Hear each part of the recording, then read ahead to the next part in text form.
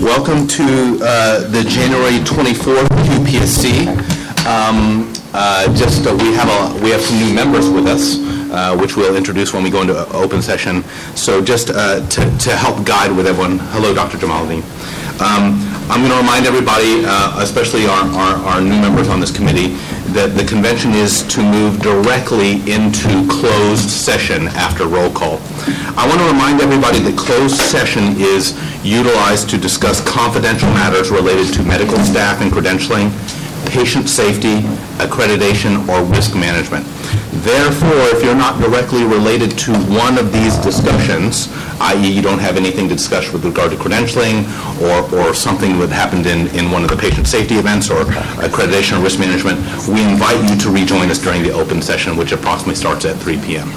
So with that, let's go to roll call, please. Trustee Banerjee. Here. Trustee Buquette. Here. Trustee Chiland is not here. Trustee Hernandez. Here. And Trustee Jensen isn't here, but we do have a quorum. Thank you. With that, we will now move into closed session. Hello, everybody. Welcome to the January 24th, 2019 QPSC. We are in open session. Just as a reminder for everyone to use your microphones. It makes it easier for me to document when I listen to this. And we will now move into the consent agenda, item B, 1 through 3. Can I entertain a motion to approve? Wait, I have something to pull if it's about the policies. Are we including that in there? We'll do the motion and then we'll have a motion to approve. Second. Okay. We'll open up for dialogue. Trustee Hernandez. Okay, now I have to get back to that page. I have a question about the policy around a complaint. And my question is about the sense of urgency around the process for how a complaint is handled. So I wonder if we could talk about, it's on page, let me find it, I'm so sorry. No problem. It is, yes, 16, thank you. Page 16 of the 94-page packet, Yeah. for those of you who are following. So I'd like to know if the person is actually in the being treated, and there's a tremendous conflict among the family, the patient. I just wanted to be sure that there's some days here that are included in the total time frame available, and I'm thinking of something very urgent. So can we distinguish this? Is this something that is not life-threatening? Is this simply an unhappy person who's not comfortable with something in the room? But help me understand how this gets applied.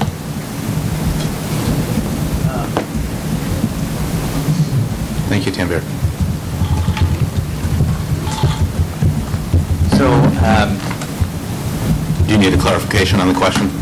yeah, so is it what is a complaint? Is that potentially the Yeah, question? let me go there first. Okay. So I think this, the primary, what prompted this is a clarification from the Alliance on how we handle grievances. And grievances are either written complaint, so this is certain after a patient has been, left, and or an unresolved verbal complaint. So what prompted the writing of this policy was to create clarity around what is a response time. And there's actually regulations around what that response time has to be, and it's 30 days. Okay. Now, one of the questions that the Alliance had for us is what is the process by which you're capturing complaint? And so we have articulated, and more importantly, worked with our ambulatory leaders as well as our operational leaders, that those grievance and complaints should be entered into MIDAS so we can track them. And I know that question has come up here in this forum as well. How do we track complaints? Now, complaints should be addressed immediately by the person to whom they're brought.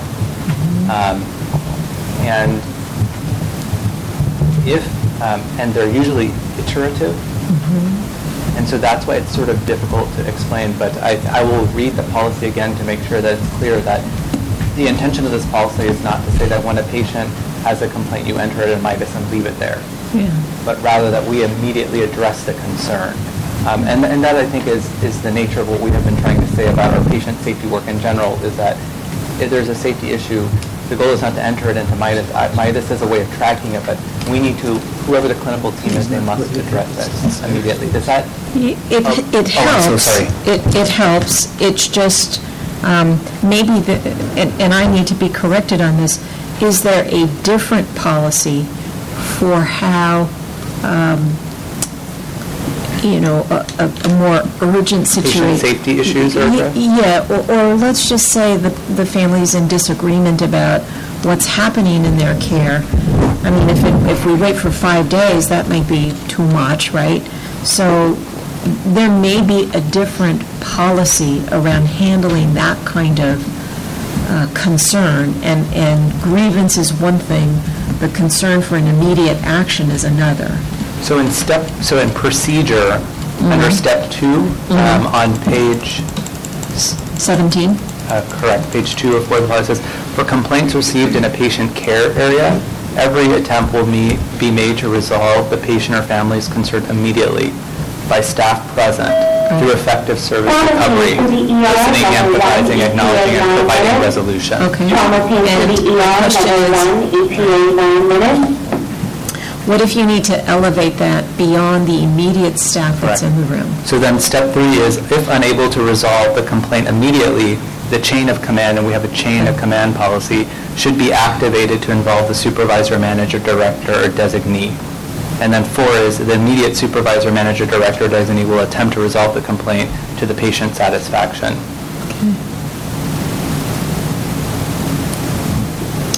And are patients made aware that they have that option? I believe during registration and description of patient rights, that is included. Okay. Is that inside our policy? There is a patient rights policy, yes. So I would want to be very sure that, and maybe they're overlapping, these two policies or procedures, I'd want to be very sure that patients understand that they have that. So just it is a very important broader question, I think. So it's a broader question as it relates to what is right on the moment and the policy. And our physicians sometimes, and our nurses as well, when they feel that the policy is not the right thing for the patient at the moment, they escalate. We have an escalation process. It escalates to their chiefs, to their chairs, they escalate. And I remember, Dr. Baden put me into situations where really the nursing policy is not the best for that moment. It was like Friday afternoon, and then we said, let's go to the bedside. And then we came together and we reached a decision and we resolved this. So there are situations, and this is extremely important, like the policy should not drive common sense and what's the best for the patients all the time. There is this one point in time where we don't want the policy to blunt and numb our common sense. We want people to use their common sense and do the best for the patients. And I was looking for that I would want for there to be some clarity. Right. If it's, dire, the situation is very uncomfortable for the patient, all of this sequence of events, I appreciate that they're there, but it seems like you have to just be able to act quickly. Right. And also that patients know that they have the ability to escalate things. So I'll go back and look for the other one. And I just confirmed, we have a patient rights and responsibilities policy that details an item number 9, patient complaints. Okay. Thank you. Thank you for indulging me in that conversation. I just want to be sure I wasn't misinterpreting how this worked. So with that, any other further dialogue on items B1 through B3? All in favor of approving the consent agenda? Aye. Opposed, abstentions? Item B1 moves forward as approval. With this, we'll move into item C, the QPSC chair, as in following with our journal club. The article I selected for this month is called "The Challenger Disaster Teaches Leaders to Face the Brutal Facts of Reality." Has everyone had an opportunity to read this? Chiefs of Staff, have you had an opportunity to read this article? Do you have it in front of you? If you haven't, let me give you about 90 seconds. Be a quick reader and read through this, and I'll speak while you're all trying to read over this. So why did I choose this article? So in no particular order. So here are some of the reasons. Number one, I'm a born and raised Texan. I was born in Houston, the home of NASA. I've always been fascinated by NASA, and I will continue to be fascinated by NASA. It is a treasure trove of leadership lessons, good and bad. Second, lessons in humility always strike a chord with me, and this is one of the ultimate lessons in humility as you read this article. And third, just like NASA, all organizations suffer from launch fever or go fever. We are no exception. And where do you take the pause? Where do you slow things down?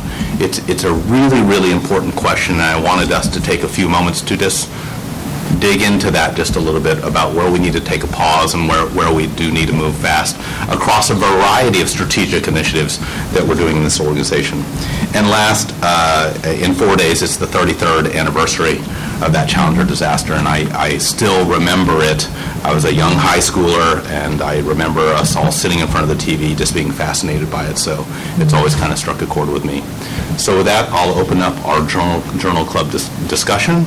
Trustees, any comments on the article? It just goes back to that whole culture thing. You could, of course, the checklists and things and the, pre-flight things and all of the structures, but it's also that I thought of the kind of school shootings you see and other things where people say, oh, we saw these warning signs and we thought of this, but we just didn't speak up, and people would say, we had, there are just so many places this could be extrapolated to, but that not speaking up. Yeah, I did some work over here at the Chabot Space and Science Center. I don't know if anyone knows this, but they have a simulation lab. Yeah. And I participated with them on a team building experience. And one of the changes that NASA made after this horrible accident was that they went to a new go, no-go decision-making for each of the teams involved. And we would rehearse that with our participants in the simulation. And it made for each person to be able at any one time in that go, no-go sequence to stop it. So life support, engineering, all of those different players. And it is something that it bears, modeling in a situation where we're dealing with such complexity. My question would be, where are we rushing? Yeah. Are we rushing anywhere that makes us feel anxious at the speed of play? Yeah, and an ongoing dialogue we need to continue to have. Here, our focus is on quality, but in our other jobs on the big board, we get to entertain those discussions. I'm just going to read the last two paragraphs because I think they should resonate with all of us, and I think they're very important. Leaders need to create an environment and institutional culture that welcomes and encourages individuals to share their opinions. A courageous, independent thinker should voice their opinion and try to convince everyone of the validity of the organization's reality. The views of the independent thinker may not be ultimately adopted, but at a minimum, those views provide a different path, a path against which the majority opinion can be tested and either confirmed or changed. Under this type of process, the best decisions will emerge. In the words of renowned Brazilian novelist Paulo Coelho, if you want to be successful, you must respect one rule: never lie to yourself. Leaders, remember this when one of the independent thinkers on your staff reminds you to face the brutal facts of your reality. So with that, that was our pause and our thoughtful moment. We will continue to move on through the agenda unless there are any other comments to entertain on this. All right, thank you. Thank you, Chair, for bringing us. Thank you. That's really good. It is a very good article. Let's go to item D, the med staff reports. So first of all, I'd like to open item D, the med staff reports, by reminding everyone on this committee that we have a new cadre of chief of staffs. And I'd like just to remind the chiefs of staffs about this part. You've already submitted a written report. That report can become the lever around which you get to use the microphone which is at your disposal. Each of you gets roughly 10 to 15 minutes to talk, and please talk around that report, because that's the prep work that the QPSC has done around that. I encourage you at future drafts to maybe consider more of a narrative function rather than bullet items. It helps maybe makes the context a little bit richer. And just to let you know, by way of standard work, after each of your reports, I'm going to ask you the same questions. Can you order your top current concerns? Are you satisfied that you have the resources and planning to negotiate these concerns? And then I'll ask you if you have any further comments. Is that fair? All right, Chiefs, I always call dealer's choice. You guys get to go. Just introduce yourself. Tell us how long you've been in the system, what your specialty is, and that will help us with the introduction. And then very, very good. And then the board will go around and introduce themselves to you as well. I'm Dr. Joseph Marz. I'm used to closed session. Joseph Marzuk, I'm an infectious disease specialist.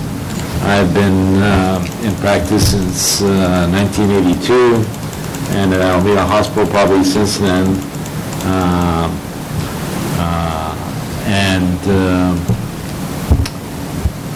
Had infection control as well. And in my role as chief of staff, just 24 days. So, welcome. Thank you. We'll go through all three of you, and then you guys can do your first. Should he do his report or just? We'll just stick with this vein. Sure. I'm Dr. Mike in general. I'm a vascular surgeon, practicing mainly at San Leandro Hospital, but we do practice at Alameda as well. I have been in practice since '95 and in the Bay Area, in the East Bay since 2001. Excellent. Welcome. And I'm Kelly Bullard. I'm one of the trauma critical care docs at Highland, and I've been here for going on 15 years. I came here straight out of fellowship at San Francisco General, back when it was still San Francisco General, and UCSF fellowship, but trained my undergraduate and residency at UNC Chapel Hill, so I'm East Coast, West Coast. And we'll just do a quick one-liner, Gary, if you don't mind. Gary Charland. I'm the Chief Executive Officer of Masonic Homes of California. Before that, I spent 14 years at Washington Hospital Healthcare System. I'm Maria Hernandez. I have a company called Impact for Health. I'm Taff Bouquet. I'm a gastroenterologist here in the system. I'm Kinney Banerjee. I'm a Coalition Relations Director at the United States Breastfeeding Committee, and in my day job I work on the federal women's health policy, especially maternity care practices. Well, thank you and welcome to the Chiefs. All right, with that, let's jump into reports. Dr. Marzuk, would you mind leading us in? The Alameda Hospital Chief of Staff report is on page 57 of your packet. Yes, as included, just to highlight a few points. First, because of our Joint Commission survey, there was a plan of correction that was submitted for focused professional practice evaluation, which was approved by the MEC, and obviously with the advent of EPIC or Sapphire here, then there will be a total revamp of the focused PPE. So we have submitted that plan for corrections. Moving on, our dashboard included the targets and our patient experience, the call button help was above goal and above baseline for courtesy and respect for the patient experience, and a large portion of, and the new communication tool that the instituted, a large portion is due to the institution of all this system or our process at Alameda Hospital due to Veronica Shelton and the team. Some issues that I should make note for now are our coverage of various specialties at Alameda Hospital. Number one are the hospitalists. Because of the increased number of transfers that have come from Ireland to Alameda Hospital, it has impacted particularly the evening shift and the night shift when transfers come in as new admissions to our hospitals. And that has impacted the workload of the hospitals. Our census has essentially increased due to both our admissions as well as the influx of the transfer admissions from Ireland due to obviously overload. And with Dr. Jamaldeen and our hospitalists, that this is being addressed in terms of what can be done to increase the resources to affect better or more complete and coverage for the shifts that are evening to night in particular. And if it involves actual increase in personnel, or because the workload is getting a lot, I would say it's probably 50% greater than it has been in terms of the census. But with support that's being addressed. Second is specialty coverage for gastroenterology. We only have one gastroenterologist, and that individual obviously can't work 24 hours a day, 365 days a year, and that is currently, the provider is currently out, and again, we're working with FDA and administration to provide the coverage, whether it's contractual or non-contractual, during his absence because of the critical need for gastroenterology specialty, especially in an acute setting. Otherwise, they may have to be transferred to a facility where acute processes. And finally, our cardiology coverage, as being a community hospital, we have been having coverage with an on-site cardiologist 7 days a week, ability to make rounds, and obviously we're not an interventional facility where anything that's acute that requires intervention is automatically transferred to Highland. And we're working with the cardiologists that currently are at Alameda to expand that coverage and have that coverage available on weekends.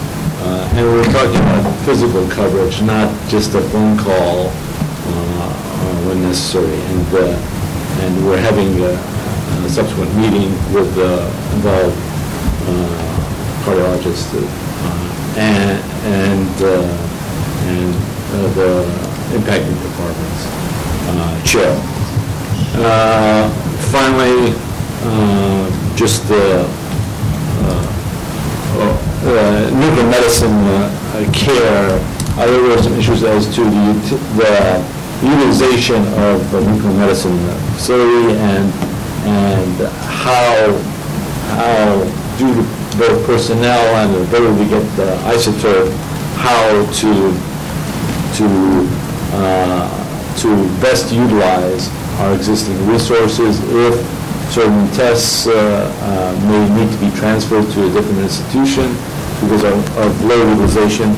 And primarily, we're talking about 75% of our nuclear med scans are HIDA scans.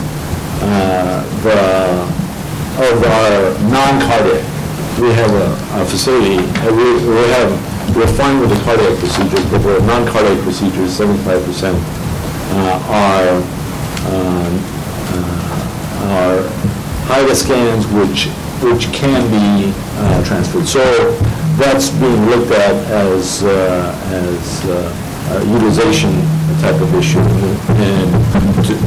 And finally, we've been able to lift something called 5150s at Alameda Hospital, which makes our ED workload very more fluid. Leave it with some questions. Any questions? Trustees, questions for Dr. Marzouk?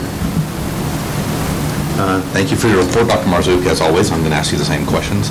Can you, thank you for your report. Can you rank order your concerns? There's a lot of stuff in this report. Oh, I think the main concerns are number one is probably the workload of our current hospitals due to increasing census and transfer, particularly again in the evening and night shifts. And then our specialty coverages. That would be your number two? Yeah, both. I mean, we're gastroenterology and cardiology. Part of it is the specialty coverages on weekends for cardiology and also for the the gastroenterological coverage when the individual is either out of town or whatever. Are you satisfied that you have resources and planning to negotiate these concerns? Yes, we're working with that thoroughly. Okay, wonderful. Trustees? Thank you for your report. Dr. Ingenu, the San Leandro Hospital report, please. The summaries there in front of you, the credentials and privileges we discussed. There are no particular issues that were reported for professional services contracting. That was an issue that was discussed at our last MEC with Dr. Jamaluddin. The current anesthesia group, which is providing those services, has had difficulty with finding staff, and they're losing an anesthesiologist, and therefore will not be able to provide that coverage sending into a hospital. Dr. Jamaluddin has assured us that the anesthesia group here has the bandwidth to cover that. And I've had some discussion with Dr. Newmark as well about that, and he feels confident. And they're planning a relatively slow transition to allow those physicians to be oriented to the facility, the equipment, the anesthesiologist. So that sounds like that will work. I think they're losing their physician in June or July, and I think there are a couple FTEs coming on the anesthesia department here soon after that point. So he wants to have a blend of both potentially experienced anesthesiologists, and it's going to be and newer ones, but there will be a number that have to be assigned there because we run generally 2 ORs every day, and it's run 24 hours a day as needed with call for the ED. So he seems comfortable that there will be enough coverage for that, so I'm glad to that. I was concerned initially just because the other group has had a very difficult time recruiting physicians like in any specialty to this area. It can be very difficult. Anyway, that will be ongoing, and the credentials are being worked on by Lily Wong in the medical staff office there. The quality and outcomes, the True North metrics were reviewed. The quality pillars are good. We need to do some improvement on the patient experience pillar, and that's ongoing. As far as other issues, the 3 other main issues, the medical staff leadership, merger of the medical staff at San Leandro with the Highland medical staff. And we've had some discussions with an attorney that was recommended by Lynn Kaufman, who's had a lot of experience doing this in the Bay Area, joining medical staffs, Steve Schneider, who Mike Moy is actually familiar with and feels comfortable with as well. And giving him the charge to really make this a smooth process, not an adversarial one. He is currently reviewing the bylaws of both to see where there are differences, to make sure that we can continue the services that we have there within the bylaws of Highland Hospital. There are a few minor things. I don't think there's going to be big issues there. I mean, for example, there's a whole category of physicians called office-based physicians at San Leandro, which is a strange category. There aren't many there.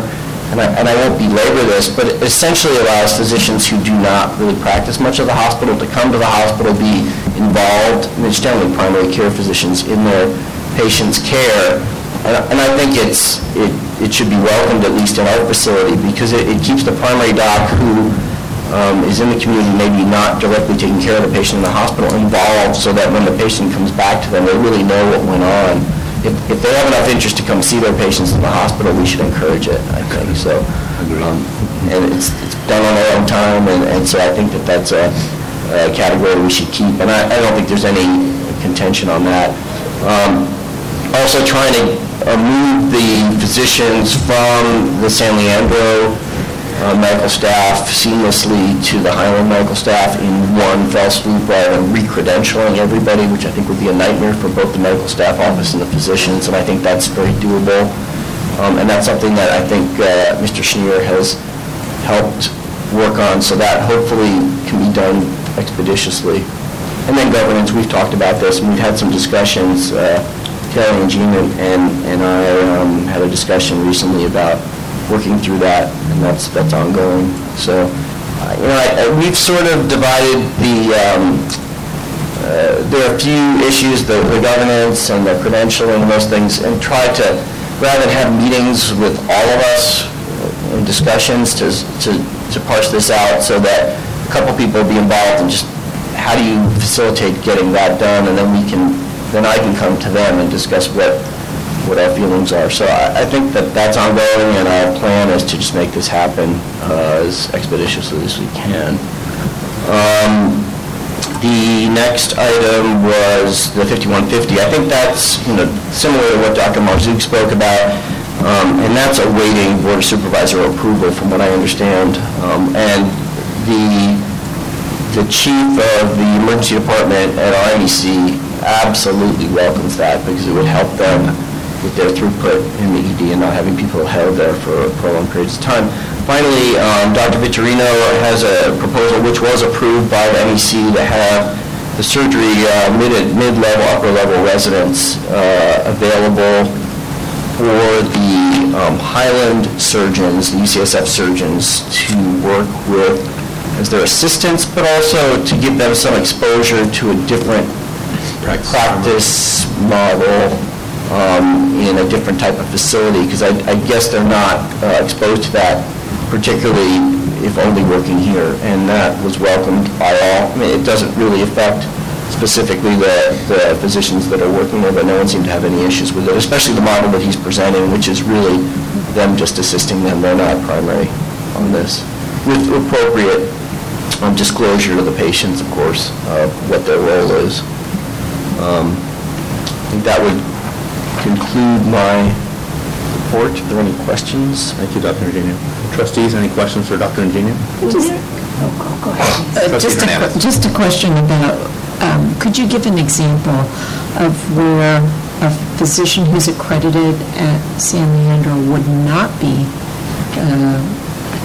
ready to work at the other system? No. Well, there are about 4, it could be related to board certification, because there are about 4 or 5 physicians that aren't board certified. Now, a couple of those, and I've drilled down on those a little bit, a couple of those are ED physicians that were functioning before there existed a board of emergency department. A couple of those others have either never specifically had privileges in that subspecialty or let them lapse. And quite frankly, when San Leandro joined AHS, there was a date which everybody was re-credentialed. I think it was 2012. Any of these physicians, however, were on staff long-standing at San Leandro way before that. So if you go by the criteria, the bylaws at Highland, which I think the date was 2008, anybody who was on staff before that date, all those people would meet that criteria. It's not someone new. And our current bylaws actually have particular provisions that you cannot have privileges at this stage unless you're board certified or board eligible. So I don't think that that's really going to be a big problem. I don't anticipate discussing it with Kelly and Jean. That's going to be a problem either. Is that an adequate answer? Thank you. Yeah, thank you very much. Trustee Benzie. Yeah, were there any pending plans of correction from the Joint Commission visit, or is everything okay with that? There were 2 related to bylaws, which are actually on here. Oh, yeah, the bylaws. Yeah, yes. and they were related to histories and physicals related to the bylaws, and it really wasn't so much there were problems that were that the Joint Commission was worried about. It was more that the way we were doing it wasn't directly reflected in the bylaws. So what we did was, rather than change our processes, we changed the bylaws to match with what we were doing. Because it was appropriate what we were doing, it just didn't jive with what was documented there. So that's what those 2 changes are. Thank you. But everything else has been addressed. Thank you for your report, Dr. Ingenia. Questions? Can you rank order your top concerns that are currently in your brain? Yeah, I think my 2 concerns are the timeliness, trying to get the medical staff merger done efficiently and quickly. That's certainly a concern because it involves hurting a lot of people. My goal here, and I specifically told this to RMEC, is not to have attorneys, no offense, Mr. Morley, discussing this directly, but he's used to it. But basically, to really get the opinions. This gentleman, Mr. Schneer, is very experienced with this. I think our main reason for discussing things with him was because he knows what we don't know, what the pitfalls potentially are. There's obvious things to us, but I think he can provide that extra insight. And I specifically told him that what we need to do is discuss amongst ourselves what the issues are, and then Kelly and I or MECs can meet together and discuss how that is. And once we've come to our agreement, then we just have them articulated in a document, whether it's Lynn Kaufman and him or both of them together. Our general counsel will be giving a presentation in the larger board meeting on the merger, and contained in that packet is a date, 1 August 2019, as a projected date where it's sort of done. Do you think that's a realistic date from your perspective? I do. I'm not sure the attorneys do, but I do. Our general counsel drafted that. Well, I guess from their prior experience, it's taken longer, but I don't think that's going to be a big issue. I don't think there's big issues of disagreement that can't be worked out. I mean, I think one of the issues that I can tell you from RMEC, they want buy-in from the whole medical staff. Whatever is agreed upon, they want to put that to a vote. Not just they, we all feel that we're representing our medical staff. We should put it to a vote. These are what we've come up with. and part of it's the way you couch it to the medical staff, and these are reasonable things. And I don't anticipate a lot of issues with that, but we definitely want to put it to a vote of our medical staff that this is what we've come up with, and this is the resolution to this. And that has to be voted on by the Highland medical staff too, because any changes of the bylaws of Highland have to be voted. I don't know what the bylaws are in terms of whether it's a simple majority or super majority to change the bylaws. But typically the problem is getting enough of a quorum to vote on a bylaws change. Well, we look forward to hearing more on this. The anesthesia thing, quite frankly, has been very concerning to me. Number two. That would be definitely a big number two, because our group does a large volume of the procedures at the hospital, and the acuity level of the patients that we deal with is super high, even on minor procedures. I mean, they're vascular paths with pulmonary disease, cardiac disease, renal disease, and so we have very big concerns always. I mean, and I don't doubt the abilities, but it's something that we're always nervous about because people can expire from a vascular procedure no matter what happens, because they're so ill. And so, anesthesia is crucial for what we do. And this is July, you said, is there's going to be a sort of a slow transition. I think they're going to have one anesthesiologist. Right now they assign 2 or 3 there. There'll be short one, and then one of the Highland anesthesiologists will come. So there'll be an overlap where they're both working together for a while on various ones. And then I think the ultimate transition, Dr. Jamaludin, maybe you can comment on that date. I think it's July-ish. Do you know, because the dates that the anesthesia group from the other anesthesia group will be stopping? So we are working with Dr. David Black, who is the chief of the anesthesia group. We're going to start with one attending going until June, July, and then we work together in sharing calls. We don't have a specific date, but it's sometime in July.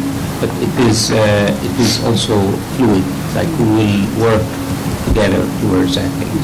So we're going to work, the Armida Health Partners physicians, we're going to start going there in March, and then we'll scale up as we move. And we have the staffing work plan. We are going to send senior physicians initially just to learn and communicate with the surgeons. They are familiar with Lori Fordell, who's the VP there, and they work there. Thank you. Dr. Eugenio, any other? Thank you very much. Thank you for your report. Dr. Ballard. Thank you. There are no issues with the credentials and privileges we presented previously. The professional services and contracts were presented in our open MEC, and there were no concerns from anyone's standpoint on those. They were approved on that level. In terms of the specific topics under our quality and outcomes measures, I think January particularly was a landmark month in terms of the amount of time we were in NEDOC Surge Red. And that image, that cartoon image of the house or the box bursting at the seams was sort of what we were living under for, I'd say, 24 hours a day, at least 6 days a week, it felt like, during the middle weeks of the month. And there were a great many discussions starting to look at not only the experience within the emergency department, but starting to look at the institution as an entire organism. And I think that we've just begun to look at the tip of the iceberg of that problem. I will say that I was very encouraged that some of the conversations that I heard, particularly mid and later month when we were dealing with Surge Red number 457, it seemed like, there were really intelligent and thoughtful questions being posed about not only inflow of patients, but outflow of patients. And I'm a general surgeon at heart, so inflow and outflow makes total sense to me. And I was happy to hear conversations starting to really analyze what the root cause of the problem was and not just the symptoms. So we've started to take apart, I think, the disposition process. And There's many, many layers to what affects that, but the conversations are starting to happen, and I think that approach of looking at the hospital as an entire entity and not just what's making the doors be more and more full on one end is going to help us in the long run. And I agree with what Dr. Bouquet said earlier. When we're in Surge Red, the level of anxiety and tension it creates in every single department at every single level is palpable. So I'm so grateful that the people that are working on this as hard as they are working on it, and that some of the people who I admire the most in this room haven't just thrown up their hands and walked out. But it's just a testament to the kind of people we have working at Highland in the first place, the fact that we're still willing to wrestle with this. And there's a lot of work yet to be done, a lot of work. So that's, and I know the question's coming, that's my number one. Just so we also had a significant amount of discussion around Sapphire implementation. We're all super excited. We're gearing up to start training. It sounds like we're on target, which is, I think, is the first time ever in my experience at this institution we've been on target for something in terms of calendar. So, go team. And once again, hats off to Dr. English and his part of the response to the EPIC support services, and I think that this is going to be a landmark. I said it myself in MedExec. There's going to be, when we look back at the history of Highland, a before EPIC time and an after EPIC time. So this is a big year for us.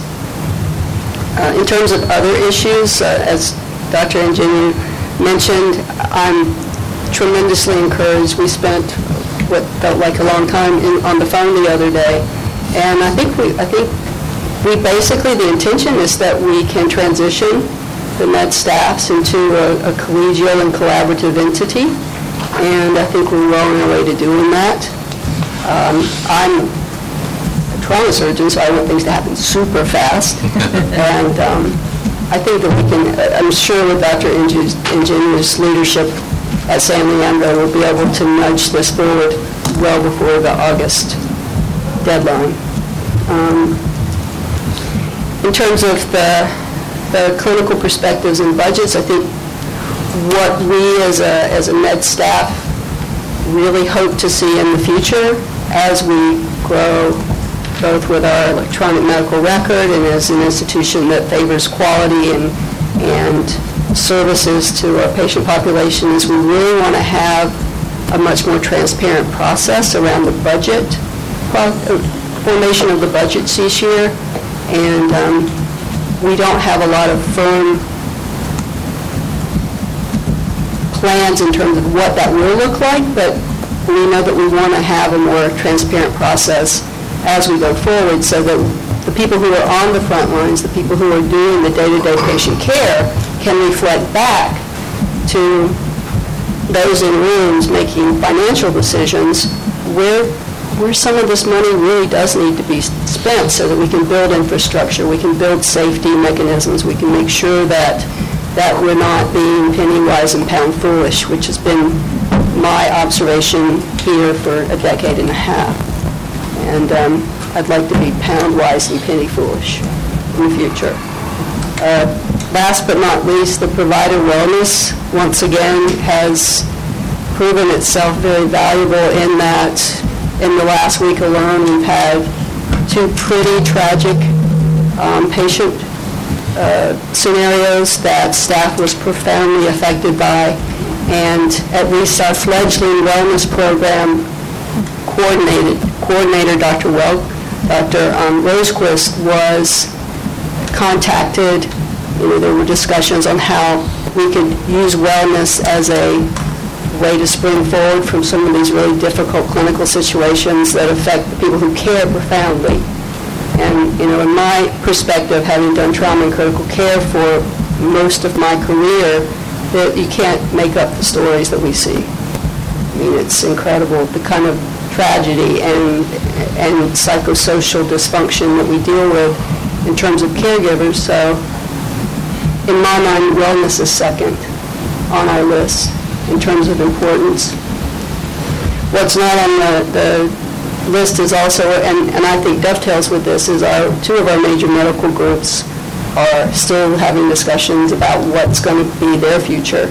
And, my observation, having no skin in this game really, because I'm university-based, is that for them to feel complete and productive, to have that part ironed out and sort of much more organized in a way that they feel supported is going to help contribute to wellness across the board. So I know that those discussions are ongoing, and I hope that they come to some conclusion in the near future in terms of how they're going to handle their contracts as we move forward. Level 2, EPA 16. And that concludes my report. Level 2, EPA. Any questions for Dr. Ballard? Thank you for your frankness. Yeah, Please keep that coming. Keep it coming. And so Artie, thank you for ranking us. What I took from my notes was number 1 was Surge, number 2 is Wellness, number 3 is Epic, is that right? Number 3 is Epic. So are you satisfied that you have the resources and planning to negotiate these concerns? I am satisfied that we have the intestinal fortitude to move forward with what structure we have now. We could always use more support. This institution will never have enough support for the work we do. Got it. But I'm encouraged by watching people in this room and the co-leaders, chairs. I think we're going to make it through without too many skint knees. So. Excellent. Thank you for your report, and to the 3 chiefs of staff, your inaugural report, thank you. We don't bite, so thank you. Well done. With that, we'll close item D, and we'll move into item E, the ambulatory SBU quality metric report led by Dr. Barbaria. Is that right, Paul, you're leading it? Yeah. Excellent. Trustees, her report begins on page 59 of your document, and she'll have some accompanying slides as well. She wrote a very nice narrative for those of us who did our homework. It is short, so you can probably still skim it right now. Yes. That's good. Great. Are the slides? There we go. Hi, everyone. It's good to be back from leave. The rest of the ambulatory team, thank you, apologizes. We actually have an ambulatory standing Epic call right now, so that is where everyone is planning their fortitude for our rollout. So I wanted to just go through a few slides and then hopefully really leave this open for discussion if folks have questions or comments from the report. This slide is a little bit challenging to see, but is our SBU-specific dashboard. So most of the metrics are covered in the written report. A few just highlights to walk through. In terms of access, I think everyone knows we're really working on cycle time. And that is from when a patient arrives to our clinic and is checked in to when they exit the building. Can we get that down to a reasonable amount of time so that people do not have to be unemployed to be seen in our clinics? I'm proud to say that we are making a lot of progress on this metric. As you will see, our specialty care times have come down significantly. Primary care, we've seen some modest improvement, but are still off target. Our primary care cycle time was already better at baseline than our specialty care, so moving the needle, in specialty was a little bit easier because we found a lot of low-hanging fruit. But I think this has been a great exercise for our managers, especially who are using the Plan, Do, Study, Act, PDSA cycle of change. Our institution also has an Institute for Healthcare Improvement subscription, so many of them are working on honing their skills in this arena through this effort and really working with multidisciplinary stakeholder groups, providers, front office staff, back office staff. The problems in this waiting time span the entire chain, and so I'm hoping by next month at least a few of our clinical sites will have completed their PDSAs, so we'll include some of those outcomes in our next report so you guys can get an actual feel for the granular work that's happening in all of our clinics. In terms of the actual quality metrics that we're tracking, there are a whole host of them. Blood pressure and diabetes, you've heard me talk about before. We have chronic care teams, and those are doing well in the green at target and really reflects the multidisciplinary approach we've taken. So in all 4 of our wellness centers now, it's really nurses and pharmacists that are leading the way in terms of controlling chronic disease for our patients using standing protocols and policies that we've passed through our various committees. I think the area where we still have a fair amount of improvement to do is colon cancer screening. I'm sure Taft can tell you it's just not a popular screening test with our patients. And even though our order rates have improved a lot, really getting patients to complete the test in a timely fashion and get it back to us is an area where we still have a lot of work to do. And then the other ones that you see in red are upcoming QIP metrics that we're not selecting childhood access for pay for performance for this year, but it's something that likely we're going to be trying to achieve targets on next year. But this is such a critical access metric that for the children who are assigned to our system, are we getting them in? Are we doing their annual exams and making sure that they are well and supporting the families and caring for their children? So this is something we really are watching and figuring out a multi-pronged strategy. These patients are patients assigned to us, not necessarily seen. So when you look at the metrics for patients already coming to our clinics, we do reasonably well. And the challenge here is if someone is assigned to us and they've never come to us, how do we engage them? How do we convince them to come in? How do we do that when sometimes their phone numbers and their addresses are wrong? We send them letters, there's no responses. So this is essential, and I think the lessons learned here will then be extrapolated to our adult population and other vulnerable populations as well that we know don't always engage in care. The 7-day hospital discharge follow-up is really a collaborative with our inpatient side. There's a lot of work happening around readmissions, transitions, and care. So this is another huge lift for us and something that we haven't done as well at in the past, really looking at care coordination and making sure that we have safe, effective follow-up plans for our patients when they're discharged from the hospital. CG CAPS, I'll let Tanvir address when he goes over the TNM dashboard. There's a lot of work being done in this area too, and we knew this was going to be a hard lift. For the last 3 years of Prime, we have hit our CG CAPS targets every year, and of course, the second you hit your target, they give you a new one that is higher, and I think, we're seeing some of that plateau where the low-hanging fruit is gone. We've solved the easy problems, and now it's really changing some of the culture, having really reliable processes that are working not just 80% of the time, but 100% of the time. So that lift is definitely harder. Any questions about this slide? Yeah, I do have a question. I've probably asked this before, and it might be because Sapphire is not yet in place. But at some point, I believe we have a responsibility to look at the disparities among Latino, African American, white, and Asian populations that we serve. And I wonder if there is already on your end an ability to look at that.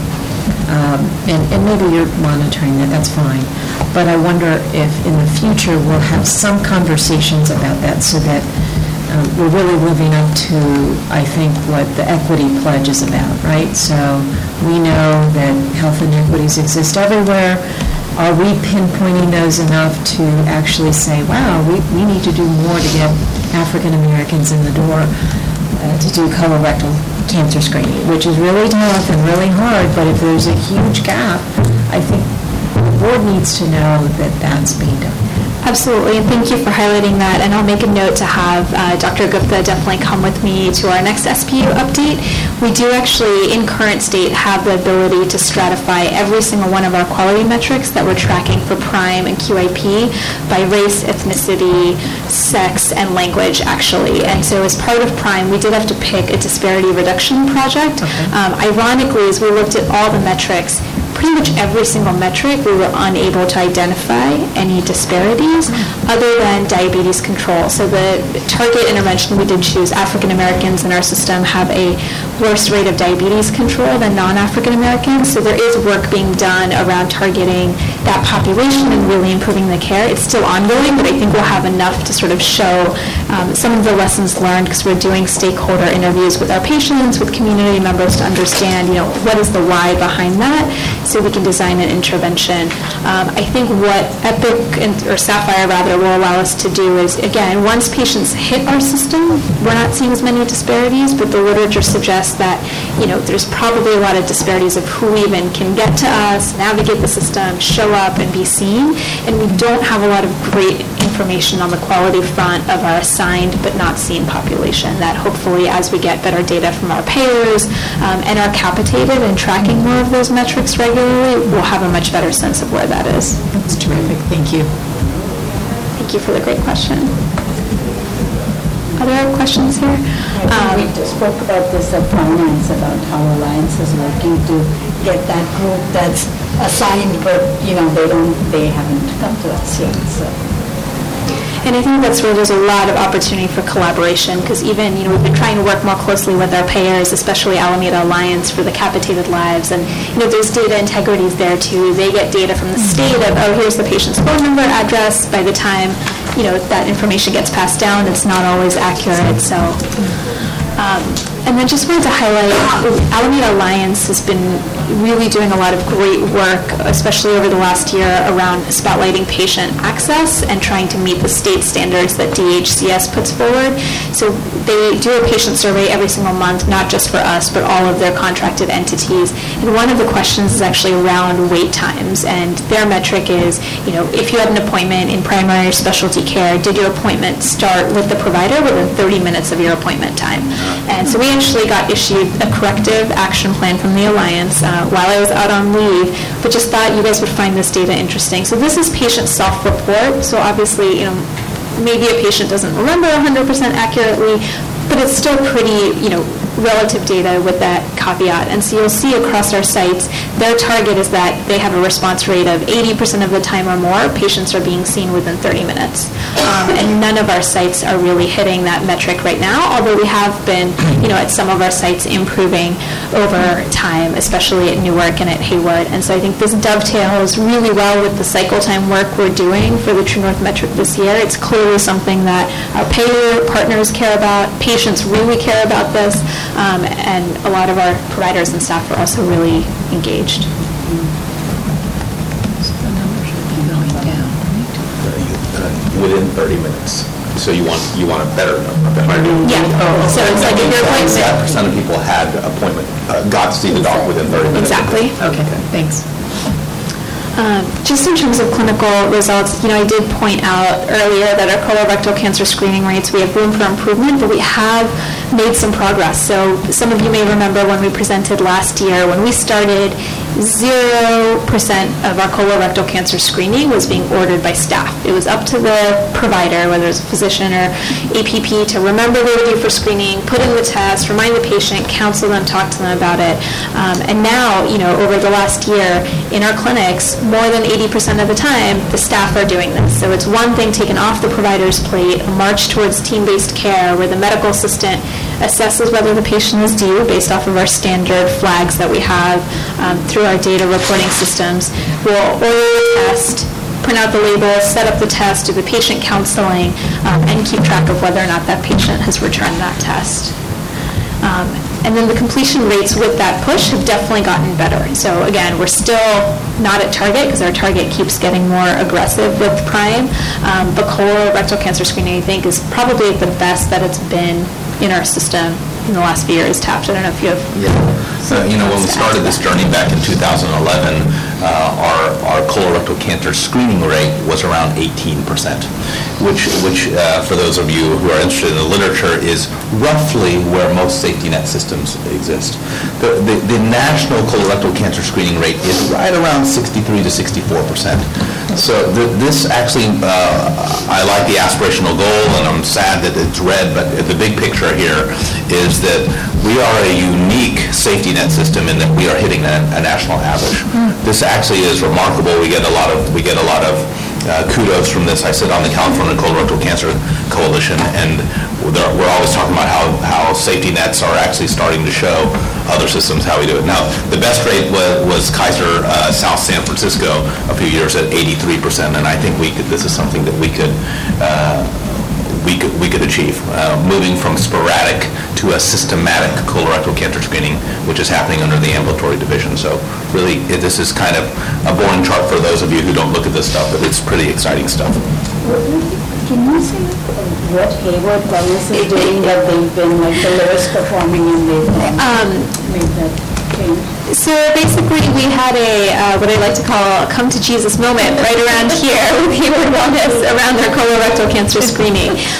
They put in a lot of effort to hit the target, in large part because colorectal cancer screening, in addition to being in Prime, was also in our HPAC contract. It's also a pay-for-performance metric with both of our payers.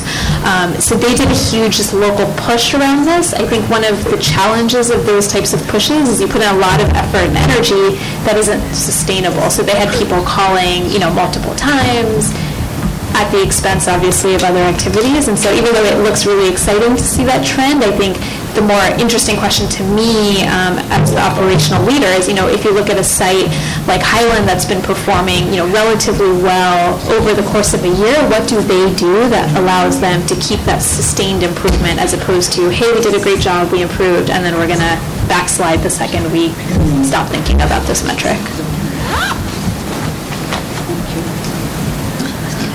The other just few spotlight activities that I wanted to call your attention to, we have a huge initiative since last March, where we're really trying to prepare ambulatory on the staff side for our transition to both Sapphire and population health. So we've known this is a problem for a while, but really we're only ready to engage with it starting last March, where if you look at our job descriptions across the system, they're mostly built around the acute care facilities. So our nursing job descriptions for ambulatory read the same as a unit nurse on med-surg. So they say things like monitor telemetry, do bedside vitals, which obviously, if you're in a clinic, those terms and that job description has no relevance to your day-to-day practice. And what we discovered was both for existing staff, it didn't provide a lot of clarity of what is my job, what do I need to do to succeed in my job, and then more importantly, when we were recruiting for ambulatory positions, most of the time, the vast majority of applicants we would get were inpatient-trained folks, because that's what the job description looks like. So it was a huge impediment to getting the right type of staff to fill our various positions. So we engaged in a meet and confer with SEIU, and for all of our staff positions, nurses, LVNs, front office registration staff, and medical assistants, we redid all the job descriptions. So this was a long, involved meet and confer process, but it was really exciting. 2 days before I went into labor, we signed the tentative agreements with SEIU, and now all these job descriptions are live and effective, and already we're seeing a change in terms of candidate pool. We can now train to these job descriptions. As we're looking at rolling out Sapphire, the descriptions are very clear for the type of team-based, population health-centered workforce that we need to be successful in our future state. And then the other big thing as we went through this process, and we're really able to partner with SEIU and the Ed Fund 4, is we discovered most institutions in the area require medical assistants to be certified. So there are state certifying bodies and national certifying bodies, similar to nurses having a license that they have to keep and maintain. And so we actually have introduced a new requirement for all of our medical assistants to be certified. So we have 148 of them in ambulatory right now. They have until October of 2019 to complete the certification process. The Ed Fund has been really great, as is the union, so there's provisions to allow MAs to study. We're setting up trainings during lunchtimes and other hours for medical assistants to really work on their test-taking skills and develop some of the content expertise that they'll need to pass this test. But I think it's really going to help elevate the practice of our medical assistants throughout ambulatory, meet a community standard, and also be great for our workforce, because the reality is this is where everyone is or is headed, and so if you're a medical assistant who's not certified and you move somewhere or want to leave the organization, it really is an impediment to sort of what options you have outside of AHS. Questions about any of that? That was the last official slide I had, so I'd love to just, I don't want to talk too much, but open it up to any other questions, thoughts. Nice presentation, and the narrative very, very much helps. And as we talk with all our CAOs who will be giving standing reports. Trustees, open it up to any questions? With regard to the last slide, what is the requirement? Is there a classroom requirement for certification for MA as well as a test? It's just the test, and so there are courses and classes that people can do to prepare for the test, but they can also do home study, and there's plenty of home study materials as well. So they take the certification test, and then they have to recertify. It depends. There's 4 options for them to take the test through 4 different certifying bodies, and then depending on which certifying body it is, there's sort of the equivalent of CME. So it varies from every 1 to 5 years. You have to do a certain amount of either in-person time or virtual educational credits to maintain your certification once you're certified. Dr. Maria, can you rank order, the same question I asked them, can you rank order your top current concerns with regard to ambulatory for yourself? I think the top 3 would all be Sapphire for me, to be honest. 1, 2, and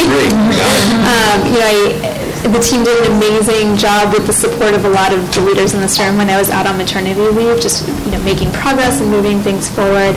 I think what's clear is that planning for an EHR rollout lays bare all of our broken processes. And so for things that are otherwise simple decisions, in your organization, does the medical assistant do the checkout or does registration staff do the checkout?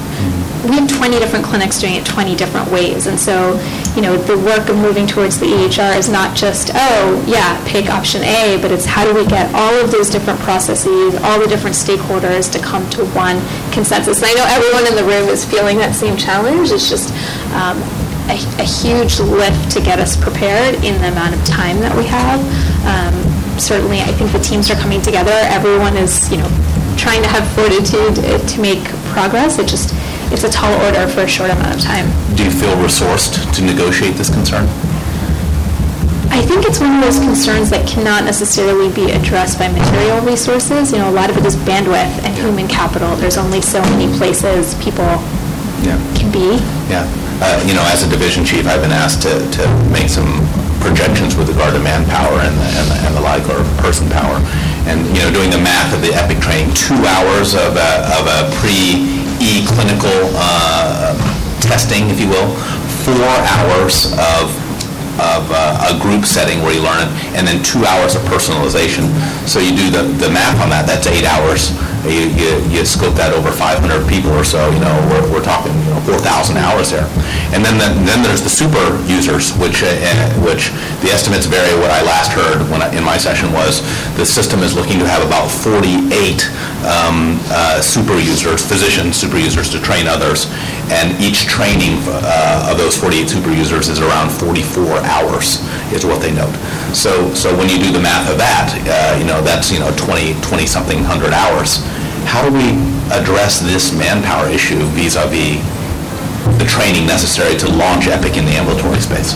Yeah, and as you very well know, even if the funding is there, which funding is there, like finding backfill for all of these positions is very challenging. We don't have an extra rheumatologist who can come in and cover some of those clinics, et cetera. So I think that's something where the sooner we start having robust conversations amongst all of us and come up with a plan, the more successful we'll be, because there clearly will be some. So we don't have clarity around that part of the puzzle at the point. And then the second question, which I know is discussed, talk to me about, and budget's already been set, so that's always kind of a thing, and it makes me think about Challenger disaster and launch fever. Is it true that there will be no template reductions during the launch out of this phase? We are actually revisiting that question since I've been back from leave. So we're gathering data and best practice from other organizations to see, I think no one thinks that we can see the same number of patients in clinic in the same amount of time with the same amount of resources. That is just, that math does not add up. And so there's a number of mitigation strategies we've discovered from other organizations, by which some of it may be template reduction, some of it may be moving patients to before go live, to evenings, to weekends. There's chart abstraction that places do to make the day of go much faster so that, you're not trying to recreate your entire note from NextGen in EPIC while at the same time seeing a de novo patient. So Rachel and I were actually just discussing that. So I'm hoping the chairs will be able to pull all of the various chiefs and frontline providers. The mitigation strategy is likely going to look different for each area because each service line is structured differently, people's admin time looks different, the flexibility is different depending on if your service line has 20 people versus one person. But I think we'll likely need to do a combination of all of those things to be successful. Okay, wonderful. We look forward to hearing back on that as it directly affects finance. Yeah, I would definitely like to see what the plan is for that. Absolutely. Okay, thank you. Trustees? Dr. Maria, thank you very much for your report. Thank you. You're doing well on time. So with that, we close out item B, and we open into item F. I'm happy to introduce Dr. Nick Nelson, a colleague and a friend, and the medical director of the Human Rights Clinic. Everyone, this is Dr. Nelson, and Dave, can we cue up Dr. Nelson's slide? He just has to advance a slide. Got it. Does he have a clicker? So Dr. Nelson wrote a very nice narrative. It begins on page 71 of your packet. And just a little bit of a framework for this. As we go down the quality mission, and again, let me go broken record, and we talk about the elements of quality. Let's do that again. STEEP, safety, timeliness, efficiency, effectiveness, equity, and patient-centeredness. Equity is something which is part and parcel with what we do here, but we're still striving to find the measurables. Now, in Dr. Barbaria's house, we have the prime measurements which do that. We selected this one because it goes exactly to the heart of what we're trying to do in our organization, which is to be more ethical. And after we hear Dr. Nelson's report, I don't think anyone will challenge that we're striving to do good things here. Nick. Cool. Thank you, Zach. Thank you so much for inviting me. It's a real honor to be allowed to address the board. So I'm going to tell you a little bit about our Human Rights Clinic, which I've had the privilege to direct since 2012. We just got a new logo. This is it. We like it particularly because it was painted by one of our patients who's right here on the left. That's one of our medical assistants on the right. So I'm going to start off and I'm going to introduce the clinic, talk about what we're doing, give you some numbers, and then talk about where things are going. I'm going to try to keep it really brief so that there's plenty of time for questions, and I can elaborate on anything afterwards. So this clinic was founded in 2001 by Thad Brodowski, who was actually in the primary care residency track here, and later a faculty member. Amina Ahmed, who was a physician who worked a lot with Physicians for Human Rights, which is a national organization that does asylum medicine, added this component of forensic evaluation. So the clinic was founded basically to provide preferential access to primary care for torture survivors. And what Amina added was expert forensic evaluation and testimony in federal immigration court. I took the clinic over in 2012. It was a little more sporadic before, and then we started doing a weekly clinic. As of 2016, we've had 2 doctors working in the clinic. In 2018, we've got 7 people who regularly do our forensic evaluations, including a pediatrician, which has been a big leap forward because that was a huge unmet need previously. We just moved this year to the Eastlawn campus to co-locate with the refugee clinic, which is over there, which for those of you who aren't familiar with it, is a completely different clinic that does federally mandated newcomer screening for refugees who are resettled in Alameda County. So our mission is to serve as a medical home and to provide forensic medical services for survivors of torture who are living in Alameda County. So what we do is, we still carry on the original mission of the clinic, which is to provide longitudinal trauma-informed primary care for displaced and traumatized people. We have been increasingly active over the last 2 years in developing guidelines for use within AHS. So we have a newcomer screening protocol that's now in use throughout K6 to screen for diseases that are endemic to a lot of the countries that our patients come from. We do training, teaching, and outreach at other institutions and within the community. But the real bang of the buck, and I think what makes AHS such a special institution for having this clinic, is these forensic medical, psychological, and gynecological evaluations that we do for survivors of torture. You really can't get that anywhere else in the Bay Area, particularly not pro bono. And we also provide expert witness in federal immigration court. I just finished testifying over the phone for about an hour in the case of a patient that I saw about a year ago this afternoon. And so this is a unique service in Northern California. There's another clinic in San Diego that does something like what we do, but there's only about 12 or 15 clinics nationwide that do this kind of work, so AHS is very special in this. Our patient demographics are really interesting and profoundly reflect the demographics of displaced people in Alameda County. So almost half of our patients are indigenous, non-speaking people from the highlands of Guatemala who often don't speak Spanish at all. and who are really going to love the new mom English interpreter that we just hired, who I used for the first time last time I was in clinic. I was elated. And the other half are from Eritrea. And then we get a smattering of people who are largely from Africa and Central and South America, although we have some people from the Far East and all over the place. So we do a lot of different things outside of the confines of the clinic. These are two of our evaluators, Tamsin Levy and Alex Diaz. Tamsin's actually here today down at the Mesa Verde Detention Facility in Bakersfield, California, where we went a couple of weekends ago to see 4 asylum seekers who were detained down there. We, in this very room, did a CME event and training for local clinicians in forensic, psychological, and medical evaluations. We had about 100 people. This is one of our nurse practitioners, Emily Tatel, teaching the group. This is the multidisciplinary group that we got together for it. So we've got on the far right, we have a human rights lawyer from an NGO in San Francisco, and the person next to her is the director of a local psychology residency program that's based in Berkeley, and then the rest of us are people who work in the clinic here. And Alex Diaz on the left there has been particularly active in doing these great community outreach events. So that's him on the left. In the middle is our former eligibility clerk, Susanna, and on the right is a second-year resident who's doing her continuity clinic with us in Human Rights Clinic. And then all of the Via Los Muertos festivities and the fruit bowl underneath the big AHS tent. We've been getting a lot of media attention recently, so a couple of years ago we got an award from the International Rescue Committee for our collaborations with them. There was recently a story in La Opinion, which is the largest Spanish language newspaper in the United States, about us. We had an appearance on the Commonwealth Club on a panel. There was an NPR story. Alex Diaz got interviewed, I don't know if you've seen, about the caravan, and I was on a panel a little while ago for the National Academies of Sciences, Engineering, and Medicine, so we've been getting a decent amount of recognition, especially in the last 2 years for some bizarre reason. So future directions, we are looking at, I think the next big step for us is going to be to secure a source of outside funding. There's a lot of money for the kind of stuff that we're doing. We just haven't had the bandwidth to really work on getting funding from the Office of Refugee Resettlement, so we're working on that. I think the real project for the next year or two that I'm super excited about working with Paul on is integrating with the East Mountain Refugee Clinic and sharing best practices, unifying our service lines so that we're really like one-stop shop with displaced people in Alameda County. We got a couple of research programs going on. I can tell you about the details if you're interested. And we're increasingly participating in national level organizations. So the training we had here was recognized by Physicians for Human Rights as equivalent to their training, and so all those people got to join their asylum volunteer network.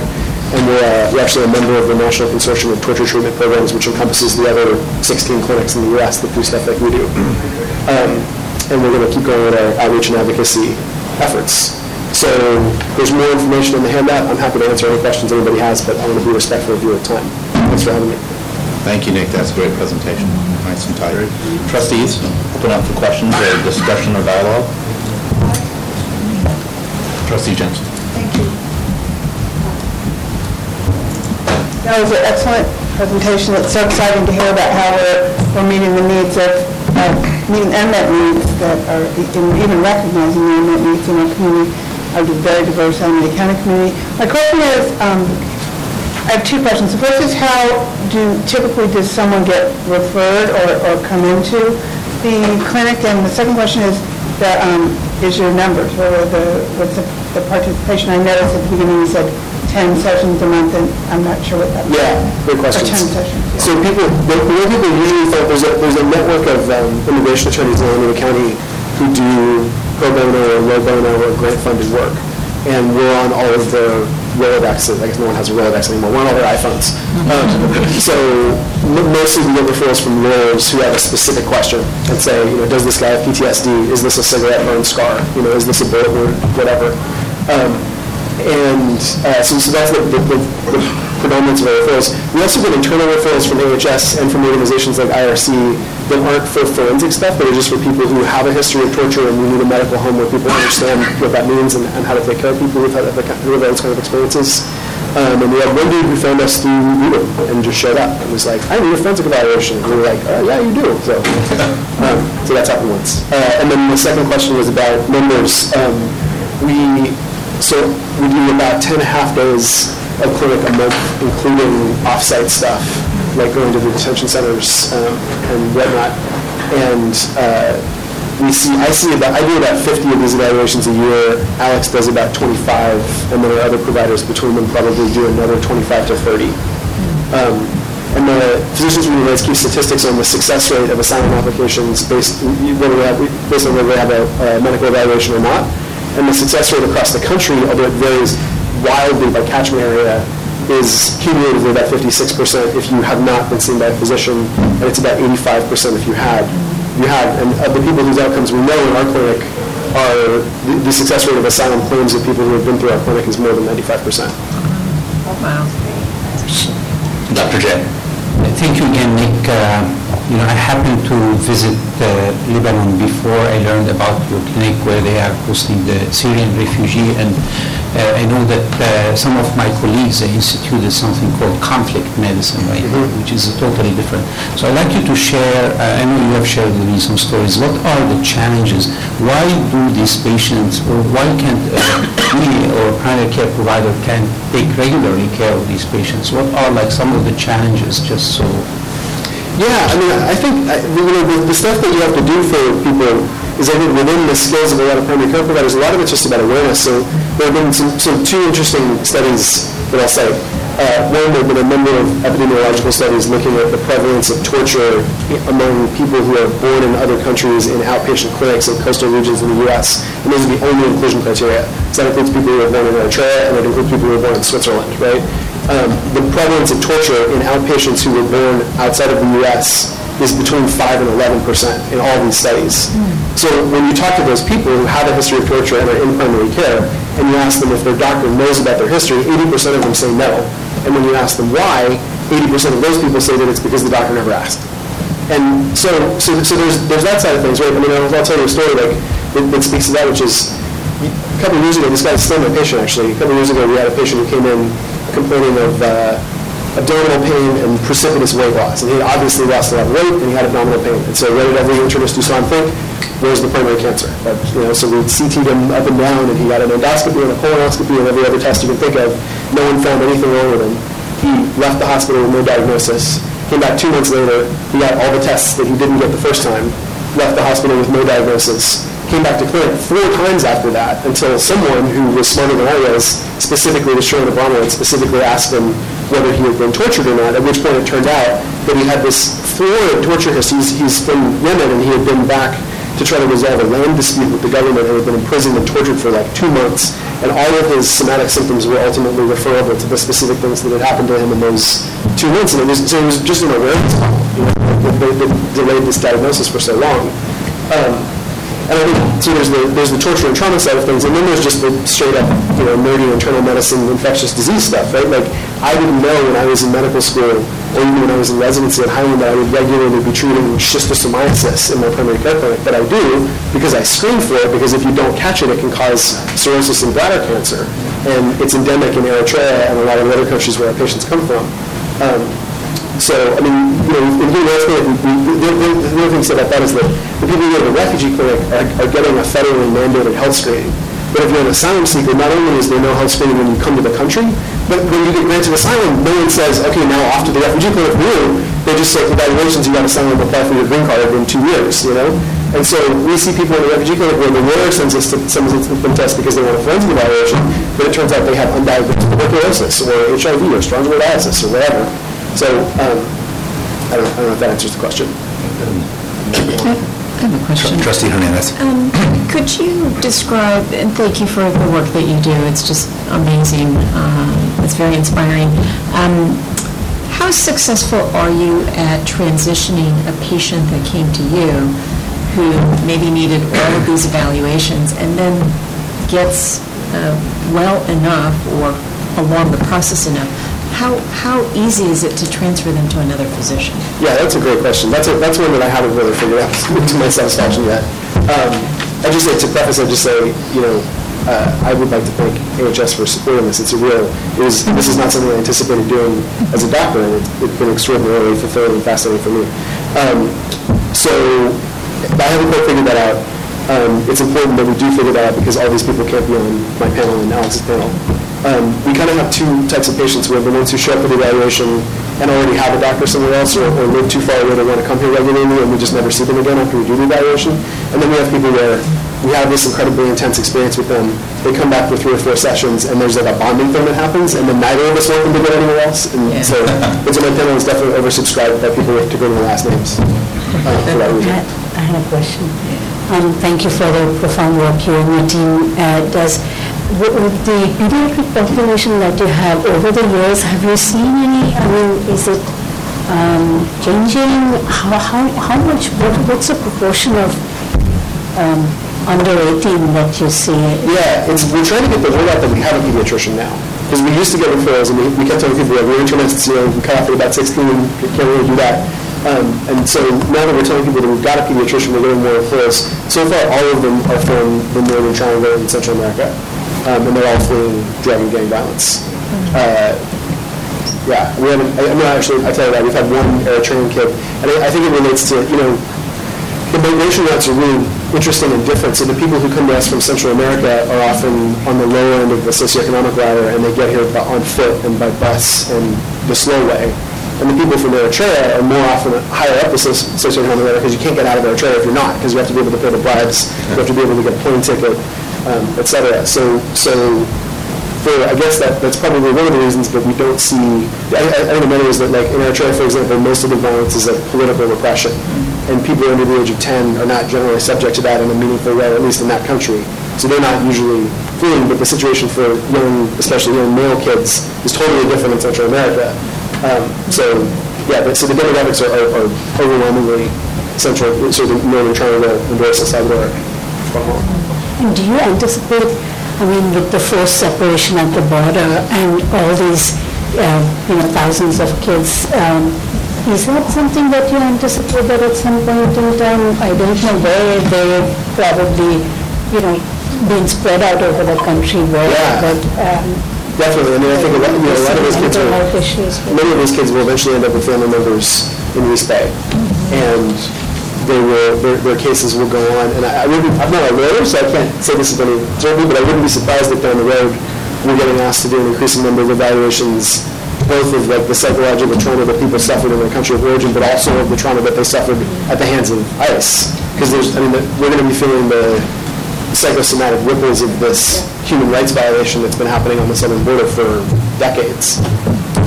And those people are hopefully going to be coming to clinics like ours, because we're going to have access to them. That was another question that I wanted to follow up with. What would you say is the length of time that you need to see patients to maybe stabilize that psychosocial issue that obviously comes from trauma?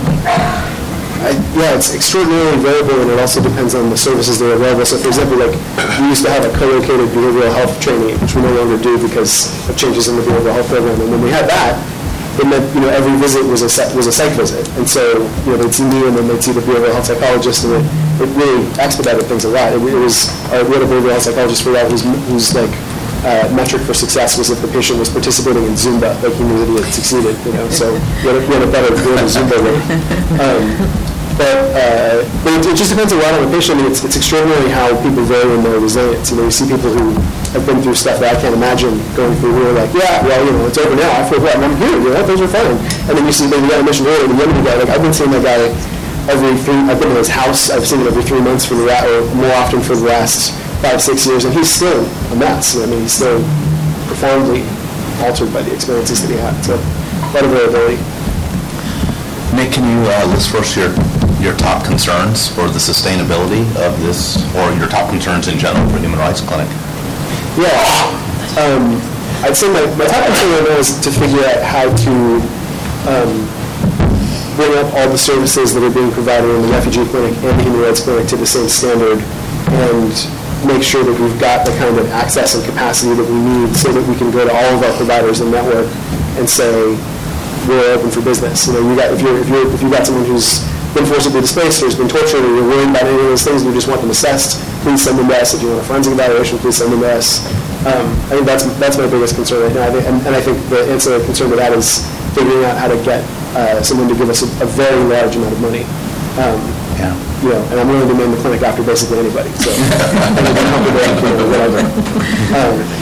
So those are the main things on my mind right now. I mean, obviously, the thing that I don't have any control over is just what's going to happen with federal immigration policy, because it's interesting, the refugee clinic, the number of refugees that the State Department has admitted has dropped exponentially. And so the refugee clinic is experiencing dwindling volumes, and that's going to be a threat to their existence because they depend directly on revenue from the state to conduct those medical evaluations. But for us, I don't care if they build the wall, there's still going to be plenty of people coming into the country. Because most of them, a lot of people come here and say, well, they'll come even if there is a wall, but all of our trains come here on airplanes. Actually, that's not strictly true. We've had 3 people now who stowed away on freight ships to Central America and then walked here, which is pretty incredible if you imagine that. Yeah.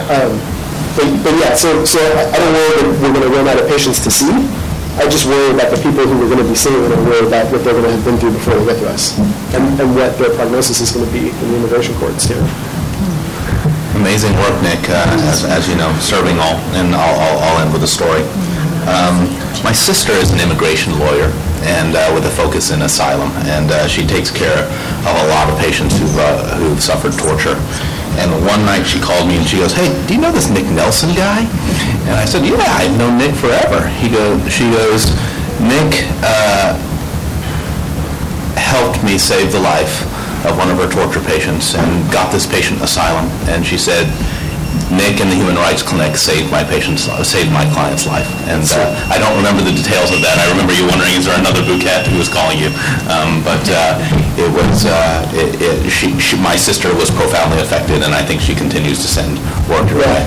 That's a great, thank you for that follow-up. She's never told me that, actually. But the cool follow-up with that patient is he was a PA back in his home country in Central Africa, and he wants to go to medical school, and we've been corresponding by email. I just bought him his MCAT books. So no, I got them from a med student because I got them from. I bought him some. Oh, you bought him in med student? Nice. Awesome. All right. Thank you so much. Thank you.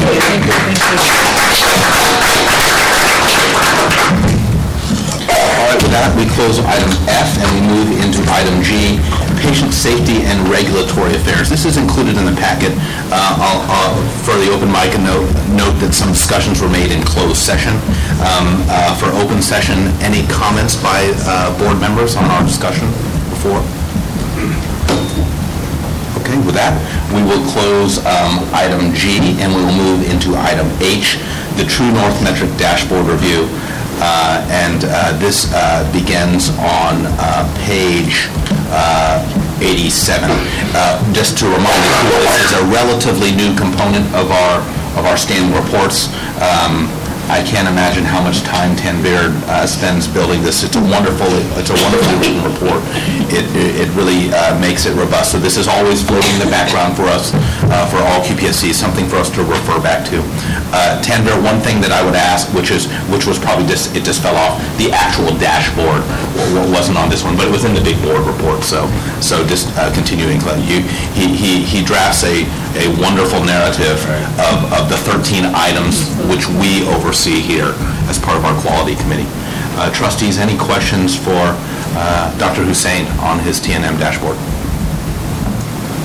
I think for those of us on finance as well, it's really important to come to QPSC and see this too, because often in finance, when we see the average length of stays so long, we keep hearing about the high acuity of our patients and things, but it's also all of the operational stuff that is there, so you kind of get that balanced view of what are some of these reasons. So thank you for that. I just want to call out again, readmissions is always every hospital's concern. It's not high, but it's not meeting our target. And this may be an equity question. It might be, again, a procedure question, a culture question. What would you feel is the source of the readmissions? Is it the patient acuity? All of it. Well, just one thing that might be a little misleading about the True North Metric dashboard is that we always pick benchmarks that are push us further than the year before. So when we look at readmission rates across the country prior to the hospital readmission reduction program implemented in CMS around 2005. National readmission rates were on the order of 20+%. After the implementation of the readmission reduction program, nationally that currently hovers around 15%. So we are actually currently at 12.5%, which is pretty remarkable for a safety net organization. That said, it is our goal to continuously improve. And what you may not, when we look at the data stratified, actually San Leandro and Alameda Hospital are at our goal. Highland is slightly higher, but we know that the acuity here is higher. So just to put that in a little perspective, but I do know that there are robust efforts at all the hospitals where partnerships between care management providers and nursing leaders are reviewing cases to actually determine what are some of the root causes. So we hope that the number will only get better. Trustees, any further questions on the TNM? No, I just want to compliment you on the narratives because I think they're really well written and they certainly provide the necessary backup information that we need as we're looking through. And it's really been very, very helpful. Yeah, very rich narrative. We know it's not easy work for you at 2 in the morning or whatever you're typing. So Tammy, you're all in this section as I in the other sections. Can you, for us, prioritize your top current concerns vis-a-vis the TNM dashboard? Current concerns? Yeah. I saw the deep breath you took. Yeah. So so just in general, not looking at the True North metric dashboard, I think there's a tremendous amount of change occurring in very good ways. We're trying to transform our organization. I think it's incumbent upon us as leaders to make sure that we communicate a message to our frontline staff that keeps them engaged in the transformation. So I hope that we are working very deliberately and diligently to constantly keep that vision alive and keep our frontline staff engaged in the hard work. So as we go through epic transformation, as we push quality and safety, so that's something that I hold ourselves all accountable to. So number 1, you'd put engagement? Yes. Got it. Yeah. Number 2? Number 2, related to that, I mean, looking at the True North metric dashboard, I think our 2 areas that we'll focus are around experience and access, and you've heard it from our med staff about all the work that's going around throughput, and so it shows up on the dashboard. I know there's a lot of work there, and I think around experience we have quite a bit of heavy lifting to do around the patient experience, but we are making the good. I do want to mention, I always try to find the optimistic part, and that is that over the last 2 months our patient experience scores have been trending in the right direction. And that is because people are getting the data, and more importantly, I think patient experience is about, in our busy day-to-day routine, taking a moment to connect with the humanity of our patient and what we're doing, because that restores meaning to our work and it gives value to the patient. But we get really busy, and it's easy to forget that. So we just have to try to build that into our work and our culture, to take a moment to pause and be reminded of the joy of our work. Do you feel satisfied that you have the resources and planning to navigate these concerns? I think we are building the infrastructure, and I think I really do like the point that Paul had made, that a lot of these resources are human our infrastructure, our skills, our competencies. So I think we're building those things. So you guys all know when we ask that question, that's disguised as what do you need? Please take advantage when we ask that question. Okay. I'll leave it at that for next time. Trustees, any other questions? No, sorry. Oh, good. Okay. With that, we will close. Thank you, Dr. Singh. That will close item H. And we'll move into item I, which is the planning calendar. This is on page 92 of your document. Let me note an error. Dr. Hussain was able to pick out the error in the sequence of follow-up. I noted that ambulatory, acute was set for February. I actually didn't take into consideration the cycle of December, so it's actually behavioral health and post-acute will be giving their report in February, and then acute will be subsequent. So we'll continue the sequence that we have been. We will also continue in our miscellaneous open session reports. Great, we thank Dr. Nelson for coming. We kind of have a smorgasbord of options that we have. A follow-up on provider wellness. This was Dr. Ballard's number 2. I think it's a really important thing. Provider wellness. I apologize, but we have someone in the audience who knows this very well. Dr. Hearn, how are you doing? Welcome back. Do you think is 1 month enough time to prepare for a provider wellness talk, or do you need more time or data? And by talk, you mean 15 minutes. As an update, or we can put you a little bit further down the road. Okay. I'd be happy to. Okay, thank you very much. So I will move provider wellness to February, and then I'll move the transfer center away. So a little bit of adaptation, so the miscellaneous talk, if you will be provider wellness. Upcoming, we have things like translations services, the transfer center, and remember that as we come towards June, we need to start talking about our True North metrics. We did it a little short last time, so we'll start at least a little bit of planning, maybe April, May, June, as we go towards that. And then just to refresh, we previously had a nice dialogue on the role of patient affairs. And we raised the question, is there a role for a patient advocate or a patient on the board level? We reminded ourselves that Dr. J will give us an update on the patient affairs landscape sometime later this year, maybe right before the break of the fiscal year, maybe in May or June. And that will tell us what are our patient groups, how are we gathering data, how are we using all that. So with that, we will close item I unless there are any other comments. Any other requests from the trustees for reports that they'd like to hear? Excellent. Okay. With that, item J, legal counsel's report. Yeah, the board met in closed session and considered the credentialing reports of each of the medical staffs and approved those providers who met the requirements set forth by each of the medical staffs, took no other action. Thank you, Counsel. With that, we close item J. Wow, 5 o'clock exactly. Funny, the president of the board just texted me. He wouldn't be sad if I dragged out 5 or 10 minutes. So with that, we will close nonetheless.